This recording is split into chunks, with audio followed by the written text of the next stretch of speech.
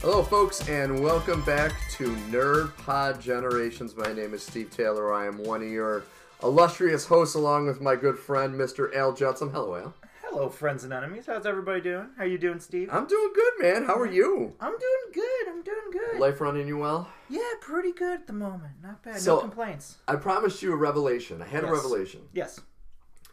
This is episode 13 of Nerd Pod Generations. It is actually episode 12 because I realized we never did an episode 9. Did we jump 9? We jumped 9. I'm looking through all of our shit and I'm like, we never did a number 9. No. So this is actually episode 12 of Nerd Pod Generations. I can't believe we skipped 9. We're gonna have to bring in an agency to do an audit on us.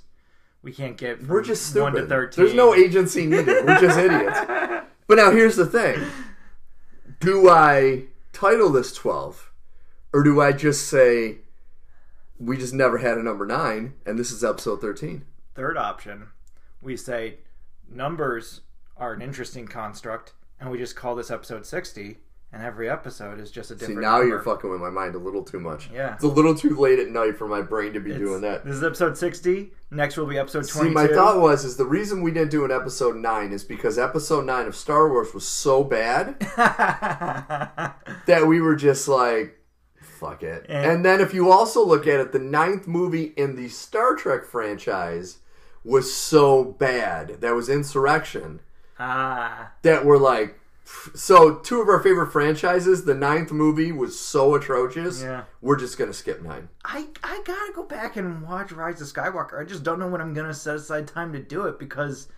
Don't waste your time. It's very vapid. There's not a lot there. Okay, I've told you this before. I have nothing in my life, being as big a nerd I am, and as a fan of fantasy and science fiction that I am, there's no franchise on this planet that I want to like more than Star Wars. Mm-hmm. I so badly want to like that franchise. I have watched the prequels a million times. That's your problem. To try to like it. You're going in the wrong direction. Well, no, here's the thing. I have tried the same with Revenge of the Jedi? What's the Return of the Jedi. The 7th one. Oh, no, the 8th one. Force Awakens, The Last Jedi. The Last Jedi and Rise of Skywalker. I have gone back, because I've seen both of them once, start to finish. Yeah. Hated them with all of my fiber of my being. The prequels, I can still watch them and appreciate how bad they are. Because here's the thing with the prequels, and I think we've talked about this before. They have great stories. They're just poorly made movies. The acting, the directing are bad. If you look at the story itself, it's not bad. It's not bad. The writing is just terrible. Yes. And the acting is just terrible, and the directing is terrible, and the special effects, now that they've aged, have not aged well. The Last Jedi and Return of Skywalker are just so bad, just in total movies, that I have made it maybe 3 minutes into both and just turned it off. Because I cannot watch them. So I came out of Last Jedi... And I was like, I like this movie a lot. I'm going to defend it. And then I saw it again, and I was like, there's a lot of problems here, man. There's way too many problems. You got a lot of issues here in terms of the story you decided to tell, in terms of the way that you decided to do fan service, in terms of the way you decide to develop these characters, and the fact that I have a huge issue with the idea that this takes place literally immediately after Force Awakens. None of these things needed to happen. I personally didn't mind the Princess Leia in space thing. I was like, she's a Jedi, she can survive, that's fine. I'll give it to her. I think it was just because it looked so honky. Maybe that's it. Like, it looked real wonky. But it was just like, there were so many elements of it that I was like,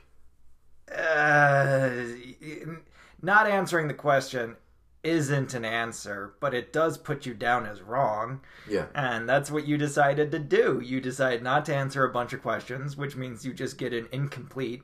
And that's not really, no one's impressed with an incomplete. It just means you didn't try. And then if you're Ryan Johnson, your argument is, well, but I was upsetting your expectations. Like, no. No. You were just upsetting us. You just didn't do anything. Yeah. That's not upsetting my expectations. That's not doing anything. Because when you take the roadmap that's laid out for you and completely throw it out the window. Yeah.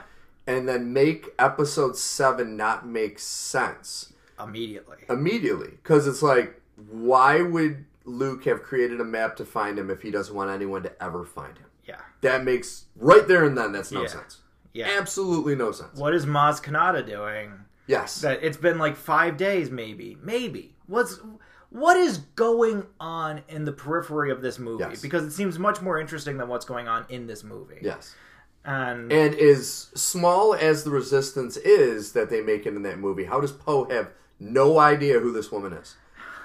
The top pilot has zero idea who this woman is. And she, for some reason, decides that this is the moment she's going to make this stand and just not tell him her plan. Yes. Because that's leadership here, is to be like, no, my top general wants to find out my plan, and I'm not going to tell him because he needs to trust me. Oh my God. This is not the time.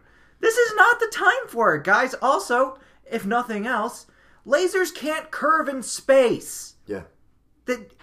That's not a thing. When I went back and watched it again, I saw that. I was like, there's no argument I can get for this. This is just stupid. I see what you're doing. It's supposed to be like a battleship, but the problem is, we're dealing with space. Even if it's fantasy space, this isn't science space. This is fantasy space. Fine. This is still stupid. Yeah. It still looks stupid. It feels stupid. It has no power within the story, and it robs any importance that should be going on in the story from it. There's supposed to be this tension because they're running away. There's no tension because they're never in danger, because the Empire could get them at any time if they want to. First Order. Whatever. Don't care. Same guys. Same thing. Yeah. And they took the number 2. Now, everyone looks at the last couple movies and they're like, oh, well, Poe's the number 2 hero in that after Rey. No. After Force Awakens, Finn is the number 2 hero. Yeah. And they take what his storyline was in The Force Awakens is he wasn't running away from the Empire or First Order once again because he was a coward. He was doing it because he didn't believe in killing innocent people and being a villain. And they turn that into him being a turncoat who just wants to run away at the first opportunity and completely destroy his character. Well, not only that, he goes around murdering other stormtroopers like it's a thing to do. Yeah. And it's just like, so this is an element of the character that you could really dig into, really kind of go into. Is he trying to convert other stormtroopers to move away from the First Order? Is he taking any action to make sure that his story isn't the same as a million others after him? Yeah. No, because he's not that deep a character, because none of these characters are deep, because there's the veneer of depth to them. Yeah. But there's no actual depth to them, which is frustrating because the depth was there to be given after Abrams finished with Force Awakens. There's everywhere to go. We were talking last week about how Abrams doesn't know how to finish something, and in this case, that's perfect. You don't want any of this stuff finished. Yeah. You want somebody who's just going to come along and set a bunch of stuff up, and then have someone else be like, okay, this is where all those storylines go. But unfortunately, he followed his initial mistake in his career, what he did with Lost, where they did all the setup and had no idea where to go from there. No, it's true. And then that show turned into a fucking mess. Yeah. Same thing happened with Star Wars. He set all this stuff up and he's like, all right, I don't know where it's going. You figure it out. Well, and the problem is that it's like, I'm fine with that because that's like J.J. Abrams' thing. Yeah. That's what he does. He's famous for his mystery box ideas and all this other stuff of like, I'm not interested in the answers. I'm interested in the questions. Yeah. Fine. We'll give it to you for Force Awakens. Fine. After Rian Johnson decided that he wasn't interested in any of the questions, that J.J. Abrams left him and just threw them all out and did his own thing. Now Disney goes into panic mode and brings back in Abrams to finish off a thing, which is not a thing Abrams has ever done before. Yeah. And you can tell that it's really just like, show of hands, Palpatine for Rey's grandfather, who's on board. Okay, we got 50% of the room. We're good. This is the storyline we're going with. It's not great. It's not perfect, but it will do. Yeah. And it will provide a level of fan service that we think the fans will be happy with, because this is Disney, so they think that any mention of the original trilogy will make fans happy. Yep, and we'll throw Lando in. Yeah. Oh, there's someone from the originals. Yeah. Oh my god. And we'll show Ewoks. Yeah. Oh, there we go. There we go. Everybody's happy now, right? Everyone's happy. We're going to kill Chewie, but we're not going to kill Chewie. Don't worry. Yeah, no. We're not actually going to kill Chewie because that would be making a decision. And we're not going to make a decision here. Like, is, what's his face? Kylo Ren. Is he... What's going on with him? Yeah. We're not really going to decide at any point. We're going to decide at the end that he turns on his own knights, who, again, were an opportunity to set up something interesting, just not taken. Yeah. The Knights of Ren, that could have been a thing. That could have been a really interesting thing. We could have met all of his lieutenants and all these people that got him to this point and all the people that he's surrounded himself with in his life as an emperor. And no, we're not going to do that. We're going to do Palpatine. And how are we going to introduce him? In the crawl. Yeah. In the beginning. Yeah. That's how the number one baddie in that whole franchise comes back to life. In the crawl in the beginning. I don't have a problem with the crawl because I'm one of those people where to the fans, I rewatched Rogue One. We might talk about it, we might not. It depends if we have time or not. But I rewatched Rogue One, and I realized one of my issues with that is that it doesn't have a crawl. And so, like, having a crawl where you introduce Palpatine, it's a lame move, right? Yes. But if you can pull off that pivot, fine. You know, if you fumble the ball forward and you get a first down, okay, as long as you recovered it and we're still moving forward, I'm not impressed. Yeah. But let's see what you do with it. And then they just didn't do anything. They were just like, no, but that's it. That's the whole thing, is that he's Palpatine, and Snoke was Palpatine, and it was always Palpatine. And also, someone had sex with Palpatine at some point, which is not an issue we're ever going to touch ever again, because we've literally followed Palpatine more than any other character in this entire franchise now. And he has never had a significant love interest in the 9 movies we've watched him in. So, I got some questions. And then, the big one for me, it's only been in real time like 40 years in between Jedi and Rise of Skywalker, and he was able to build an unbelievable fleet of Star Destroyers in 40 years. Yeah. Which, that also, you're like, what the fuck? Like, it was just, we could talk, all right, we can talk forever about that. Fucking movie sucks. All right. So now, real quick, that was our intro, ladies and gentlemen. Yeah, that wasn't even what we were planning to talk about. That's how nerds have intros, right there. That's how you do it. It just gets distracted, and then all of a sudden, ooh, shiny pennies. Shiny pennies. Okay, so where can you find us? You can find us on Apple Podcasts, Spotify, other miscellaneous podcasts, sites, whatever one you choose, whatever one you want to listen to. Please listen to us. Tell your friends. Tell your family. We need to build our listeners up so we can start funding this and sending shirts out and doing all kinds of fun things. So real quick, what are you watching, reading, playing at the moment? Besides Rogue One, I have been, let's see, I was watching, we're going to talk about Loki, so that's going to be interesting. And I was just watching, what was the other thing?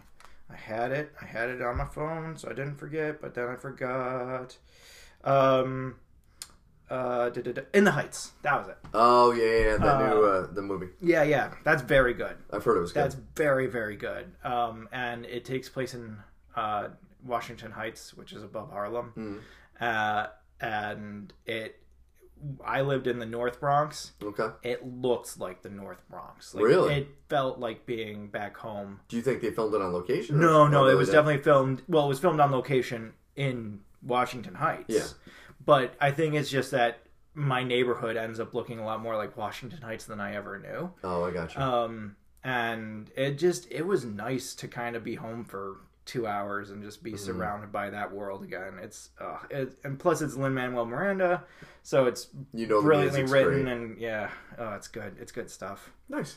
I, on the other hand, have you ever heard of a show called Mythic Quest? Yes, deep in my recesses of my memory. Rob McElhenney, I think, I can't say his last name. Oh, him and Charlie Day. Yeah. Who are, for those of you who don't know, are writers and stars of It's Always Sunny in Philadelphia, created the show for Apple TV. Yes. Or Apple Plus called Mythic Quest. Yes. And Rob McElhenney plays this genius video game creator who creates this MMO kind of similar to Warcraft, that runs this development studio that continues to work on this game. And it's just this comedy show that takes place in this environment. And he plays the eccentric, he had this one good idea and got it, and now he's worth all this money, so he's got fast cars, and he always acts all weird.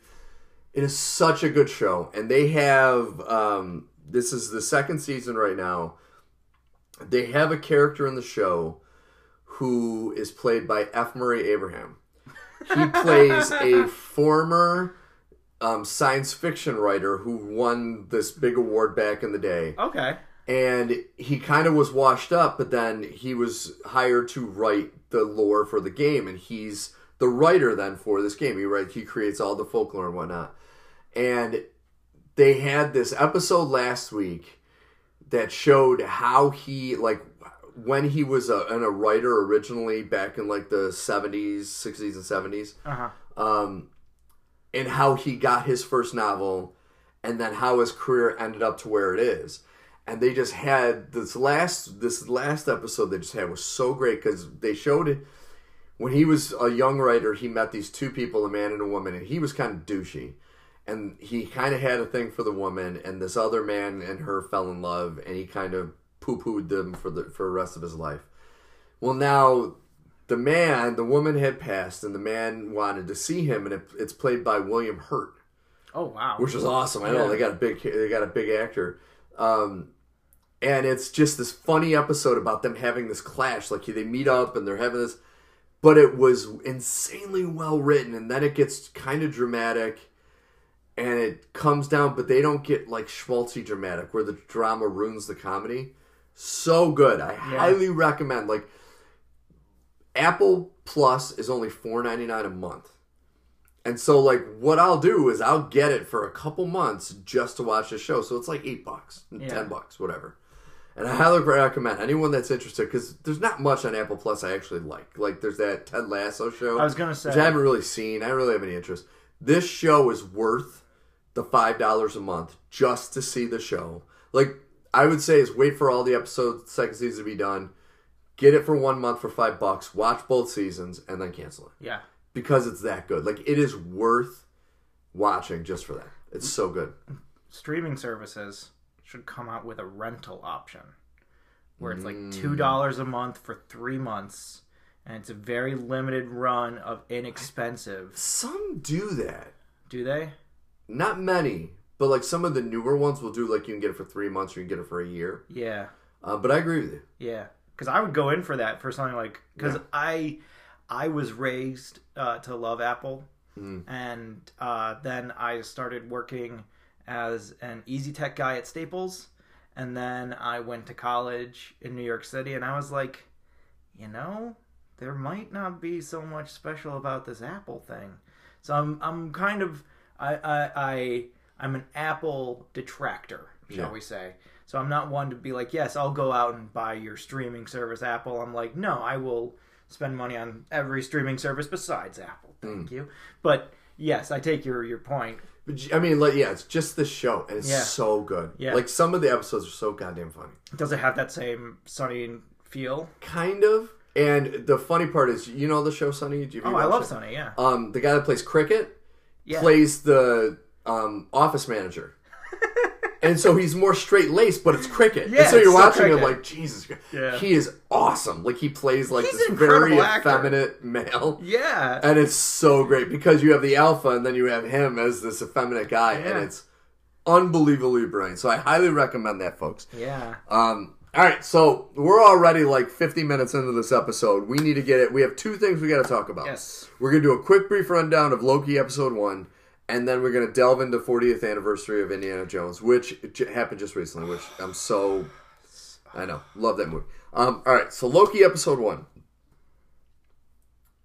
I don't know what to make of this episode. I have no idea. It was definitely a setup. Yeah. It was kind of like WandaVision. The first episode where I was I got to watch the next one. Yeah. Which is good. You want to watch the next one. I did love Tom Hiddleston. I always love Tom Hiddleston. Yeah. Owen Wilson's a little weird. See him in the Marvel Universe. I like him in this role, though. It's a role. Yeah, it is a good role for him. He's playing himself. Yeah. He's like Samuel L. Jackson. You see a movie, you're like, oh, that's Samuel L. Jackson. It's Owen Wilson. Yeah, it's Owen Wilson. Yeah. I did read something that it didn't dawn on me when, and this is some spoilers, folks. So you have not seen episode 1, don't listen to this. Come back and listen later. Loki, when he's watching his future, and then the tape runs out, it doesn't end when Thanos kills him. It ends when Thor hugs him. So, really, that's the last thing Loki felt before he died, was his brother hugging him. Yeah. Which is kind of awesome. Yeah. And, like, that to me, I was like, oh. And when somebody mentioned it, I'm like, oh, you know, that's actually true. That's really good, yeah. It doesn't cut to black when his neck snaps. Yeah, it cuts to black after Thor's hugging him. Yeah, and when his soul left. When his soul left. Yeah. It's like, I like that's kind of awesome. I like that, and I hope we get a lot more of that, because, like, right now, there's so many interesting ideas that they've kind of put in there. My top number one thing that I love about this is the Infinity Stones, because that's straight out of canon. And that's, you take an Infinity Stone out of its home universe, it has no power. I love that. It took me a minute, but it was one of those things that as soon as I realized what they were doing, I was like, oh my god, if they hadn't done this, I would have been angry at them for it. That was such a great scene. It was like, are those Infinity Stones? Oh yeah, we got a bunch lying around. That is the best. That's so great. My first moment was like, how could you? But then I was like, wait a minute. You've read multiverse stories. You know how this works. And then when they talk about the multiverse war, I was like, oh, you mean the Secret War from like 5 years ago that I read like 2 issues of, and I need to go back and finish. I was reading that Tony Stark, he has his little club. What are they called? What's the secret organization that people are always saying runs the world? AIM? No. Not AIM. No. In real life. Oh, Illuminati. Yeah. So he has a crew called the Illuminati. Oh, God. Yeah. And it's him, Doctor Strange, Professor X, Mr. Fantastic, Black Panther, and Namor the Submariner. Yeah. And they discover that the multiverses are at war, and they start getting readings, and they start taking looks and being like, this doesn't look good, this looks real bad. And that was as far as I got before I was like, I'm not gonna keep paying Marvel for a subscription service that breaks on me constantly. So apparently it's better now. I should go back and check it out. I haven't read Marvel Unlimited in a while. I unfortunately have not read a comic book in quite a long time. Yeah. Which is kind of sad. Yeah. They were such a major part of my youth growing up. I read a lot of Marvel Unlimited. Yeah.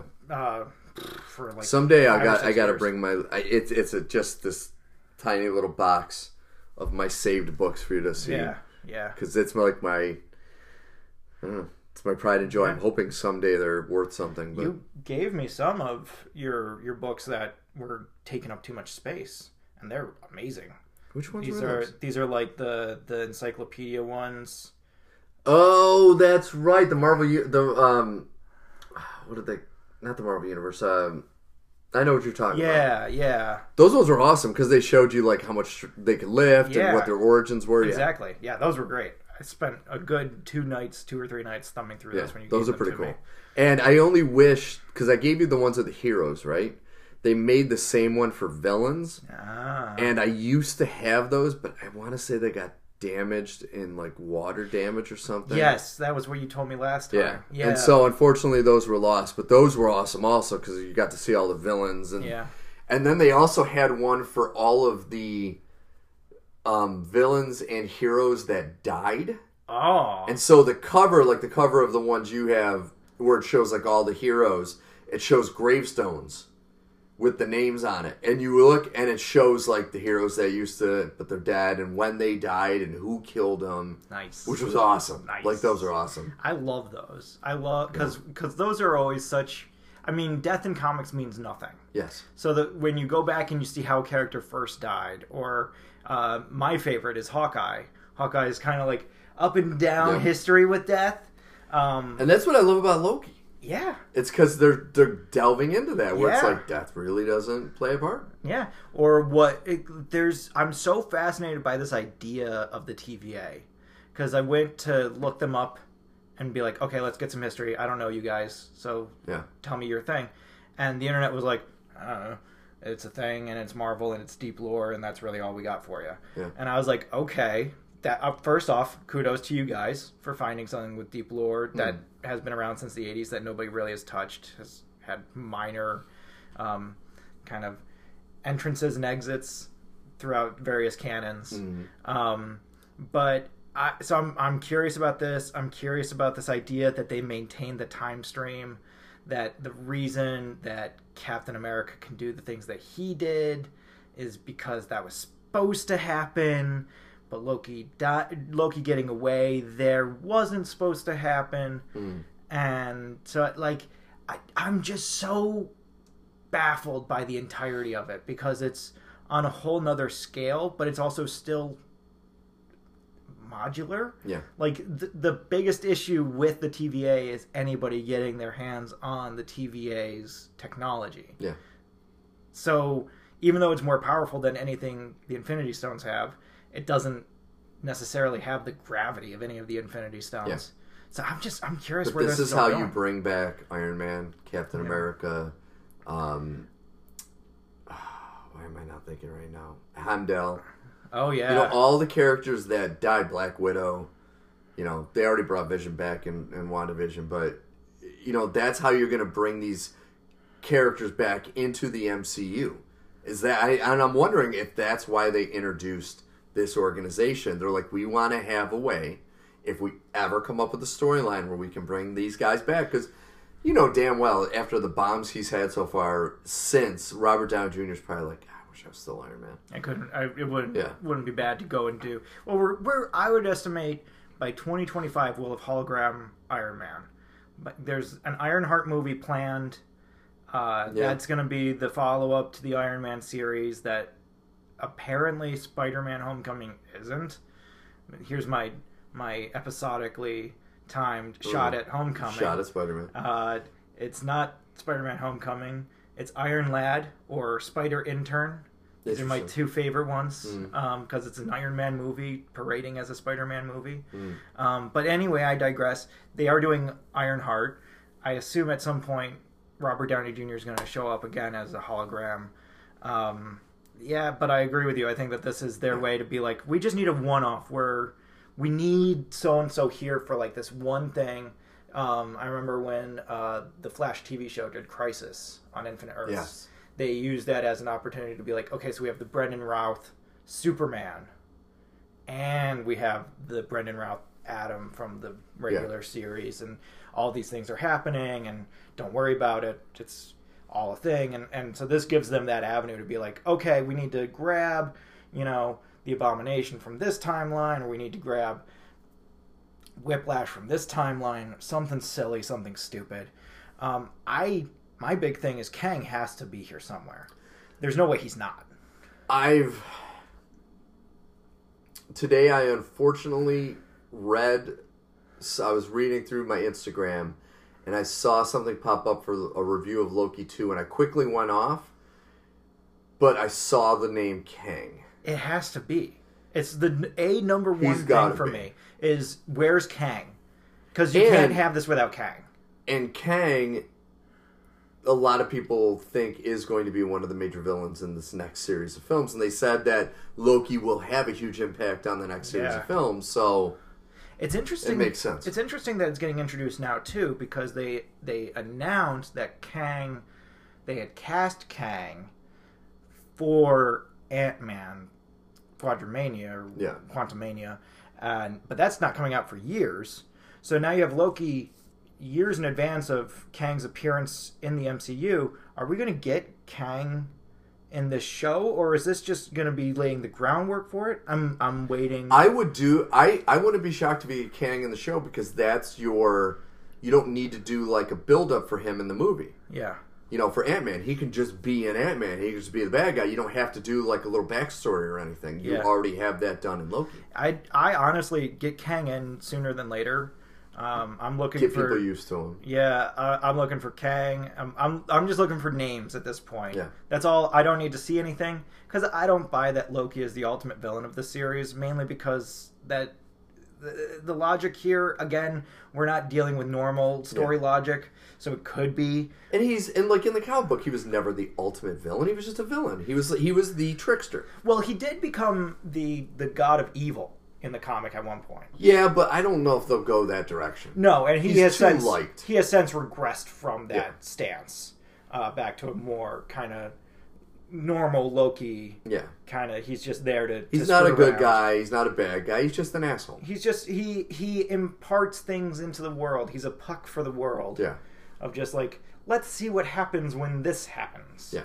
Okay. Now it's like wrestling almost. He's not a heel, but if they made him a heel, the fans would be against it, and so I think that's why they don't do it. He can't be a hard villain, no, because that's not in his character. Yes, which we have also just gone through in an engrossing fashion, which was one of my favorite things about that show. Was just the psychology appointment. Yeah, breaking down Loki and the really way. Good. That Owen Wilson does this, or Mobius. Oh my god, here's the other thing. Morbius. This is too close. Yeah. There's going to be a lot of bleed over. As a dyslexic man, I'm going to tell you right now, I am going to call him Morbius at some point. And it's not on purpose.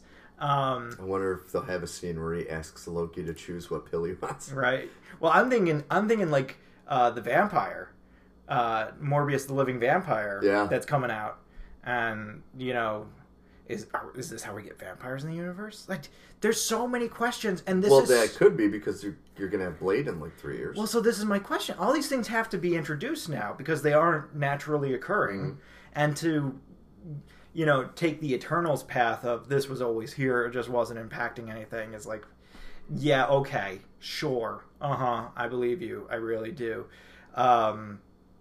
But maybe here we can do something with those. I don't know. I am so curious to see where this goes. I like Owen Wilson in it.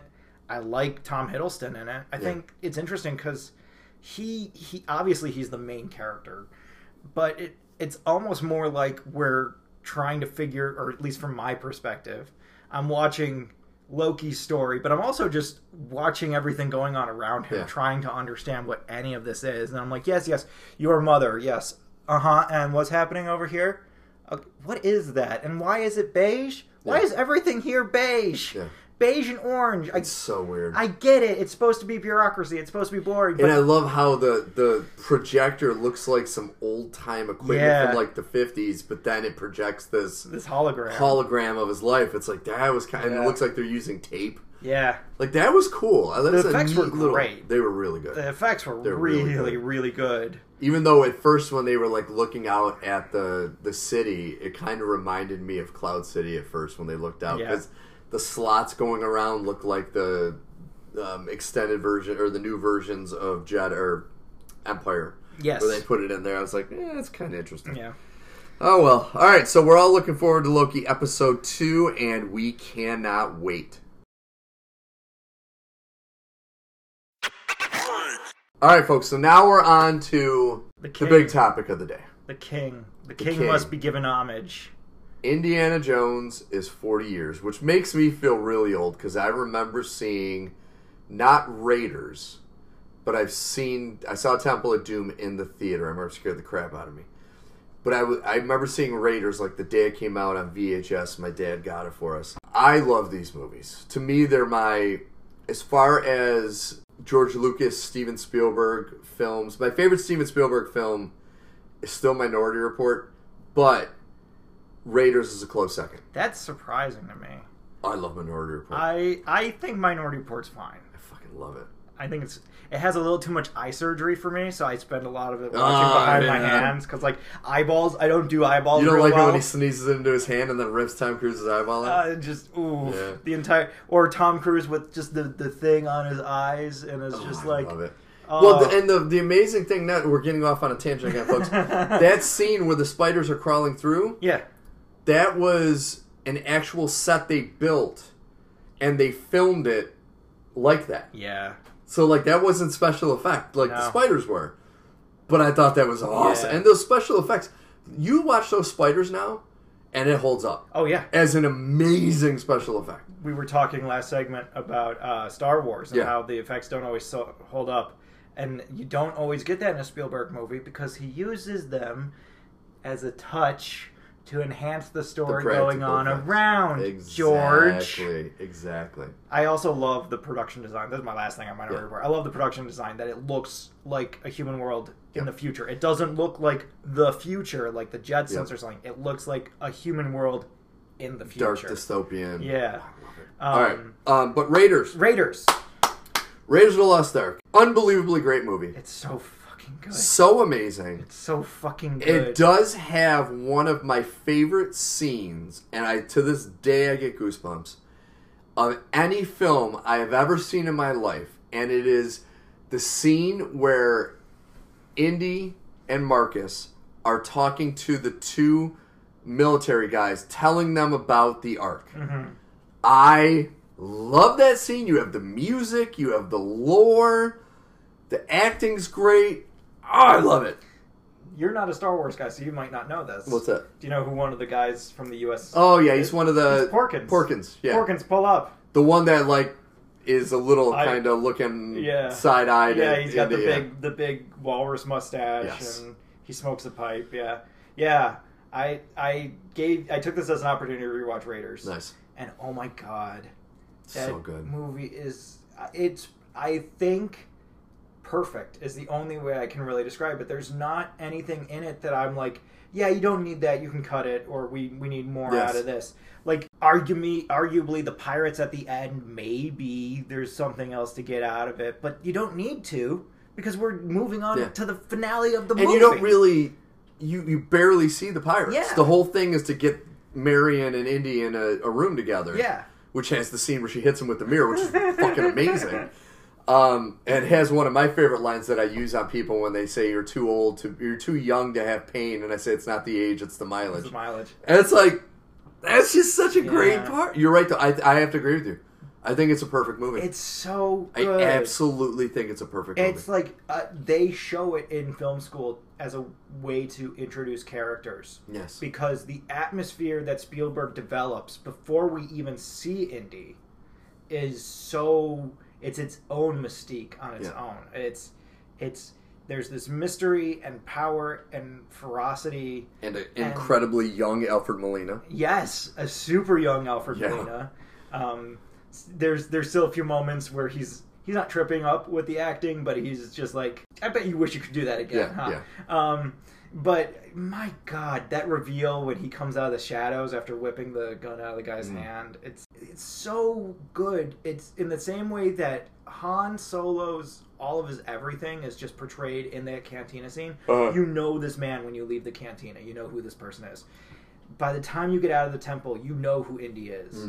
And then you spend the rest of the movie kind of getting to know the nuances of who Indiana Jones is. So I love that scene where they go back to him in college and he's teaching the class and all the girls are looking at him and he's... And what you were saying about the intro, I agree with you 1,000%, because not only do you get the serious, you get the intelligence, you get the experience, but then you get the humor. Yeah. And it's so subtle, because the really first part with the humor is when he grabs the vine. And he laughs and then starts pulling. It's odd. That's hysterical. Yeah. That's pure slapstick. It takes you by surprise when you first see it, because it's the first moment that this very serious guy has shown any kind of humor. Yes. And it's him being like, finally, things are going the way they're... Oh, no, they're not going... Oh no. Oh, God. Oh, no. Oh, no. And then leading into him running to the boat and then getting onto the plane. Getting onto the plane. That's all comedy. Yeah. But it's brilliantly done. So well done. Oh, my God. It doesn't feel tonally off. You don't feel jarred by it.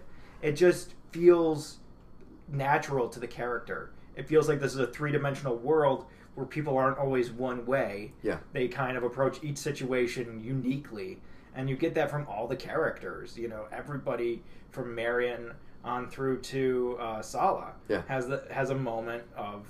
differentiation between one type of action and another. It's so good. It's Lawrence Kasdan should only write movies that have a story by George Lucas. Yeah. Because every time he does, it's gold. Yeah. It's pure gold. And Lucas definitely can't write anything without Kasdan. We have found this out. Well, Lucas can't write. Like, he comes up with the best stories. But, like, dialogue and direction, he's just terrible. It's just bad. Just terrible. It's so bad. And you can tell, because if you look at the very first Star Wars, the New Hope, it's not the best dialogue. And even the actors, like, you could tell they're really forcing to make it something decent. To where you have Harrison Ford just a couple years later doing another George Lucas story, but the writing is so good that he elevates it just easily. Without anything. Yeah. And, like, Indy as a character is everything you want to be as a human being. Yes. He's smarter than everybody in the room. Maybe he doesn't always know what's going on, but he has a firm grasp of the situation. And he's not going to be denied what he wants to do. And he's going to go above and beyond, whether that's against the Nazis or the U.S. government or whoever, to make sure that his voice is heard and his opinion is heard. And he's usually right. Yeah. He's right most of the time. And for most of us who hadn't seen his work prior to this, it introduced us to John Rhys Davies, who, God, I love that man. He's so good. You know, not even just the Lord of the Rings that everyone always thinks Gimli and whatnot, but after Indy, there was one of my, I would say, guilty pleasure films is called Waxwork. Okay. I don't know if you ever heard of it. No. It's kind of a B-level horror movie about a waxwork that when you cross the rope, you transport into whatever that scene is. So, like, they have a scene of, like, Dracula, and when you cross the rope, you're in Transylvania and whatnot, fighting vampires. And then there's one where you cross the rope, and it's John Rhys Davies, and he's a werewolf. But you go to the guy goes to his cabin not knowing it, and he turns into this it's like a very violent, awesome horror movie. But he plays the werewolf. Yeah. And it's like, I never would have seen that movie, ever. Unless I had seen Raiders and seen him. And been like, oh, I want to see it now. Yeah. Because of that actor. Oh, my God. And it's so good. It's so amazing. Every beat of this movie works. And it doesn't just work, it's entrancing. Mm-hmm. Like the scene you were talking about where Indy is explaining what the Ark is and why it's important. There's this dynamic there that's set where, and it says so much about this character, where Marcus Brody is the curator of the museum. He's the boss, right? These guys are here to see Indiana Jones and him, and typically he would be the one talking. So he starts every sentence, and then Indy cuts in and explains everything better than he could. And Marcus just gives him this kind of, like, I knew you were going to do that look. Yeah. And he's totally down for it. And he's like, yeah, this is the guy that should be explaining it. He knows all of this stuff. He talks the big game because he knows the big game. And it's that scene when he opens the book. Yeah. And you see the picture of the Ark that you hear that music for the first time. The Ark, I like to call it the Ark music.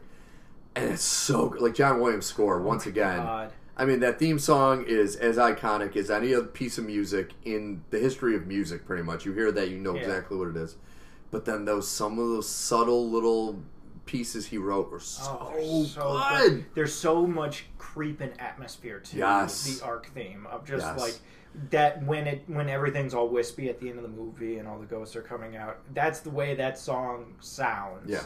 It sounds like something sneaking around the corner from you. And I mean, it's John Williams. Yeah, it's so the guy. I found this out from my dad. He won an Oscar for adapting a score because he did the adaptation of the Fiddler on the Roof score. Yes. And that has never been an award ever again since, is adapting an original score. That's not a thing. It's only original score. You don't get best adapted score every year. But it's John fucking Williams. I mean, he's won 5 Oscars. He's been nominated. Oh, God, I'm trying to remember how many times he's been nominated. It's something like 20 times? It's so many times. There's so... Even... I also love things about this movie, like the monkey. when they're in Egypt, and the monkey is a spy, and yet Marion kind of unwillingly adopts it, but then kind of falls in love with it. And when she is killed, she's killed, quote unquote killed, it's done so because the monkey gives away her position. And then cut to Indy drunk, mourning the supposed death of his one-time girlfriend. And who's he cuddling but the goddamn monkey that led the Nazis straight to her? Yeah. And it's just like, there's just this beautiful poetry to everything. And then that monkey ends up dying because of bad dates. And well, that's the funny thing you said. First off, John Williams has been nominated for 52 Academy Awards. That's insane. 52 effing Academy Awards. But there's that, my friends from high school and I, when we were growing up, we always would do that scene where they realize the Nazis are digging in the wrong, and Salah's like, I am the monarch of the sea, I am the ruler of the bad dates. And that's just so great because it's such a nice little pause. Bad dates. And it's just, and with his voice, it's just so awesome. I also love that moment when he and Indy are putting the puzzle together, and they both turn to each other, and they're like, they're digging in the wrong place. And he does that laugh. Yeah. Oh my god, that's so good. And like, on top of everything else, there's two more perfect movies after it. Okay, I hate Willie. I do, not my dog. I love my dog Willie. Kate Capshaw's Willie, because she was boning the director. Yes, Temple of Doom Willie. I hate her. Yes. And if there was ever one thing that I could circle and be like, go back and digitally fix this part of it, it would be Willie. Yes. Whether that's getting a different performance or whether that's just finding a way to cut that character out and turn it into a cat. Yeah. And there's just this cat named Willie who gets into all kinds of antics on the side. And the meows would sound a lot like Indy making out with the cat would be weird. It would. But like he's could be that he's drunk after the dinner. He comes over after the dinner. Too many monkey brains. Yeah. But like besides that, everything else about this series is so fucking good. And I agree with you. And what I love about Temple of Doom is Steven Spielberg, which now he's doing the remake of what's the musical? West Side Story.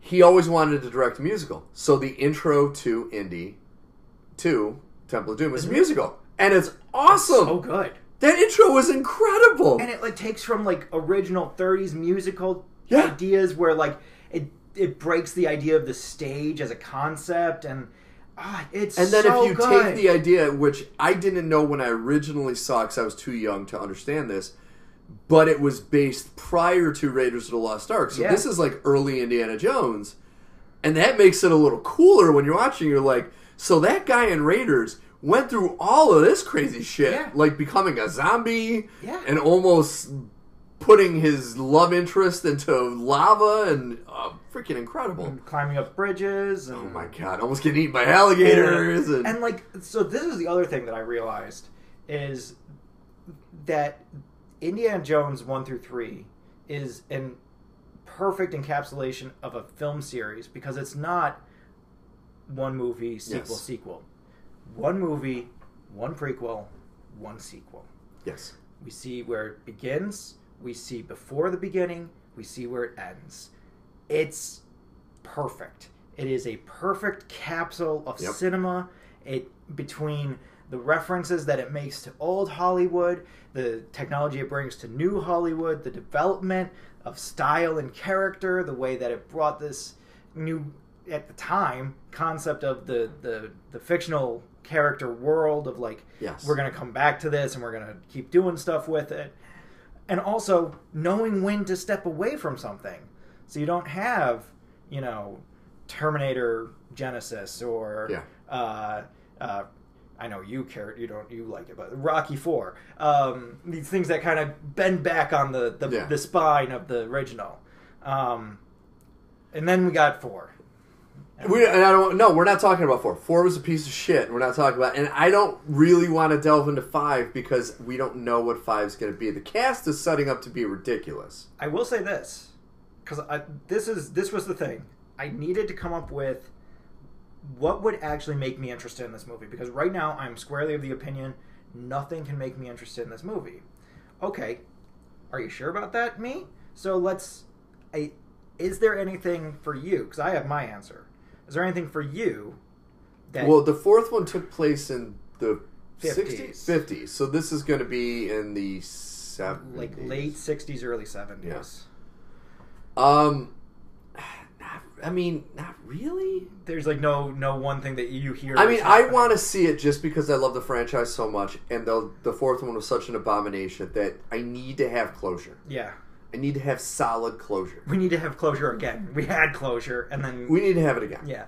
I realized there's two things that could make me interested in this movie. One is if in the synopsis they tell us that Mutt has died. Okay, you have my attention. Shia LaBeouf's character's dead. We don't have to. They're going to have to describe something because there's no way he's going to be in this movie. No. So they got to figure out a way to explain why he was gone. Have him be dead because that'll make the fans excited. Yes. But the real thing that they could say that this movie's about, and it would get my attention, is if this is a handing off of the Indiana Jones mantle from Indy to Short Round. This is a Short Round story. This is Short Round all grown up, and he's still in China, and we're doing this around the time of Vietnam, and all this stuff is happening, and it's the handing off of the mantle from one person to another. Because I care about Short Round. Yeah. I care about what happens to Short Round, and I want to see how his story goes. Yeah. And, like, you could cast, like, Daniel Day Kim. You could do Stephen Yeun. There's a bunch of young... Well, see, that's the problem, though, is Short Round is going to be... You'd have to mess with the ages a little bit. It's like 50s or 60s. Yeah, you'd have to mess with the ages a little bit to make it work. It's 50s, I think. I think people would forgive you for it. I think that some people would be like, well, he was, hey, wait a minute. And then everybody else would be like, well, is the movie good? That's interesting. Did you like the movie? I never thought of that. Because if you like the movie, then you're not going to care that they changed Short Round's age to make it fit. Yeah. But, like, that's, like, the only thing that I could think of where I was like, yes, if you tell me that this is a movie about Short Round, it's not featuring Short Round. I want to stress this is not featuring Short Round.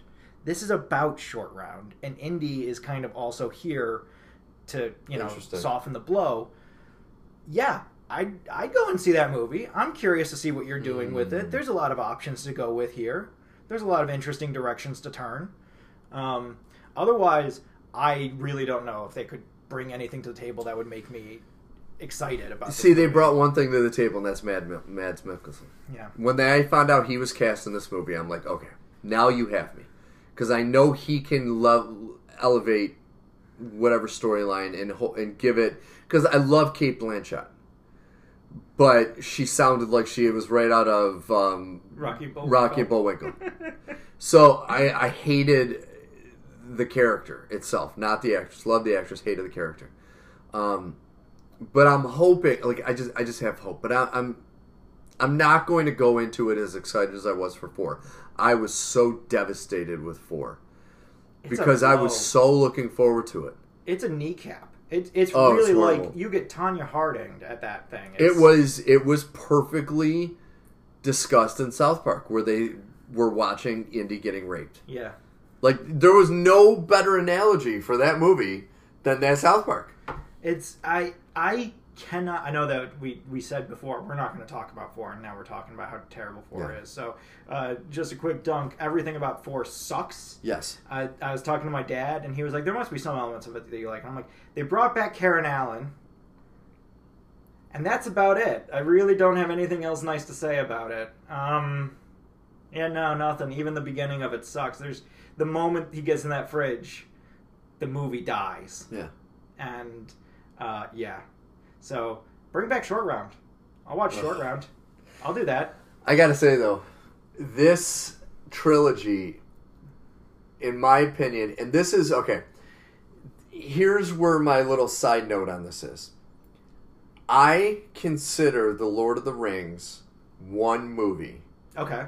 Because I can say that the Indy trilogy is my favorite trilogy ever. I think it is, just like you said, the perfect trilogy, 1, 2, and 3, has a great beginning, has the best ending you could possibly have for a trilogy, Perfect has ending. the awesome middle, and it's because of this fact that I count Lord of the Rings as one movie, because if I didn't, it would have to be Lord of the Rings, and I cannot take that away from Indy. I have to have Indy as my favorite trilogy. I remember walking out of, because we have to bring this back to Marvel, I remember walking out of Captain America Civil War, and I was like, this might be the most complete trilogy of films since Indiana Jones, where you have a large amount of growth, but you also have character, you have heart. See, I would agree with you, except for Civil War. And I'll tell you why. Civil War, I think they took a great storyline and compressed it too much. Yeah. And turned it into another Avenger movie. Because it pretty much was another Avenger movie. It's a where mulligan. The first two Captain Americas they were not Avenger movies, they were genre pieces. Yes. You had the war movie, you had the spy movie.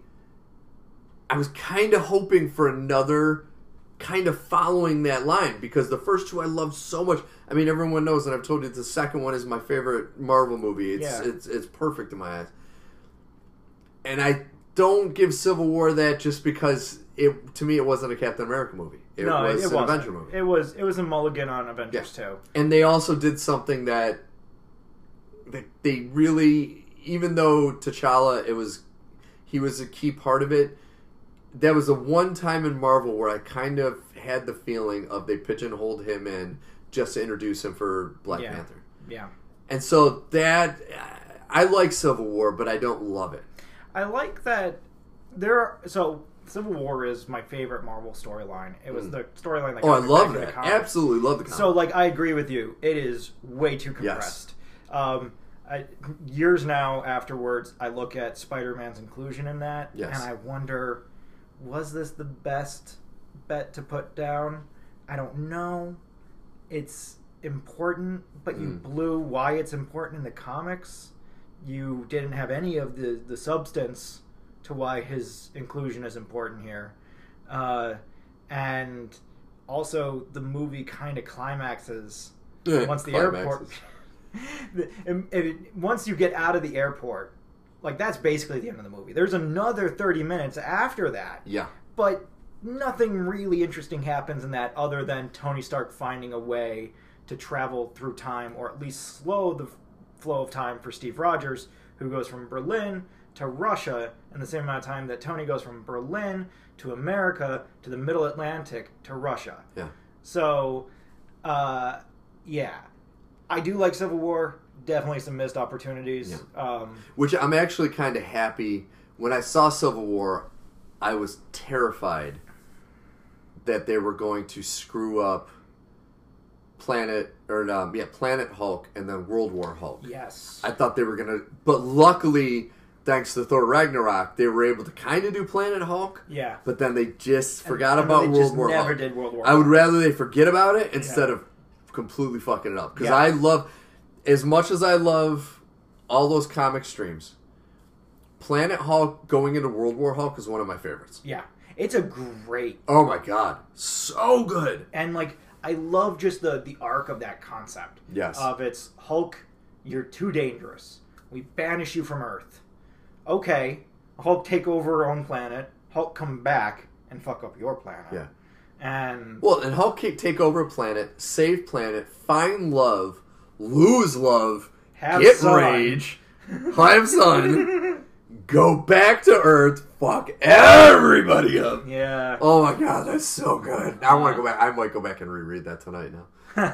Now I got that in my head. I'm like, I gotta reread that. I actually had that comic series, that whole series, on my PSP. Oh, wow. Because I don't know if you remember, PSP had a digital comic book reader. Oh, did it? Yes, and you could buy digital comics and read them on the PSP. And I had Planet Hulk and World War Hulk because I have them in paper, but I got them on that, and it was it was so clear, and turning the pages was easy. It was awesome. Yeah. I miss my PSP. I gotta get my PSP. But we're talking about Indiana Jones, so I guess we'll try and pivot back. Yeah, well, we're actually running out of time. Are we done? We're almost at an hour. Really? You believe that? I don't.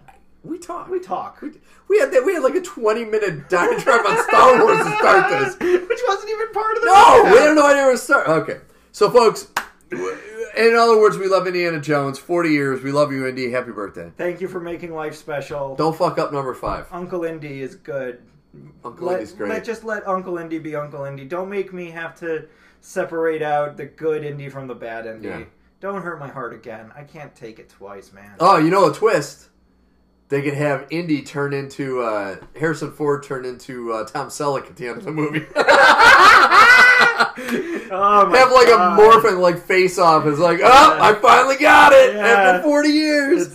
It's like there's he goes through some the whole movie's about some time door, and he like tweaks it just a little bit, and when he comes out, it's Tom Selleck. Oh my god, that'd be perfect. All right, folks. So next week we have another big show. We're gonna do a brief talk about Loki episode 2. Yeah.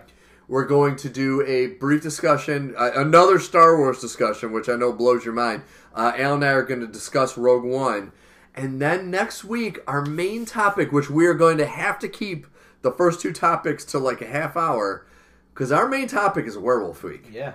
Which Al and I are massive werewolf fans. Werewolf movies, lore, whatnot. Next week is Werewolf Week. Yeah. So look forward to that, folks. Rogue One might get kicked another week. Rogue One might turn into the Matt Damon of this show. Where it's just like, sorry, Rogue One, we'll get to you next week. We will do that. We're going to do Loki episode 2. We're going to do Werewolf Week next week. And then the week after, our main topic is going to be Rogue One. We're going to make it our main storyline. Because I'm going to need time. I'm not going to lie to you, sir. I'm going to rewatch it a couple times soon. I came back with 4 pages of notes after watching that movie. Baby. Yeah. Siskel and Ebert reborn. Yeah, I was just like, you and me, we got to have a talk. Oh, I can't wait.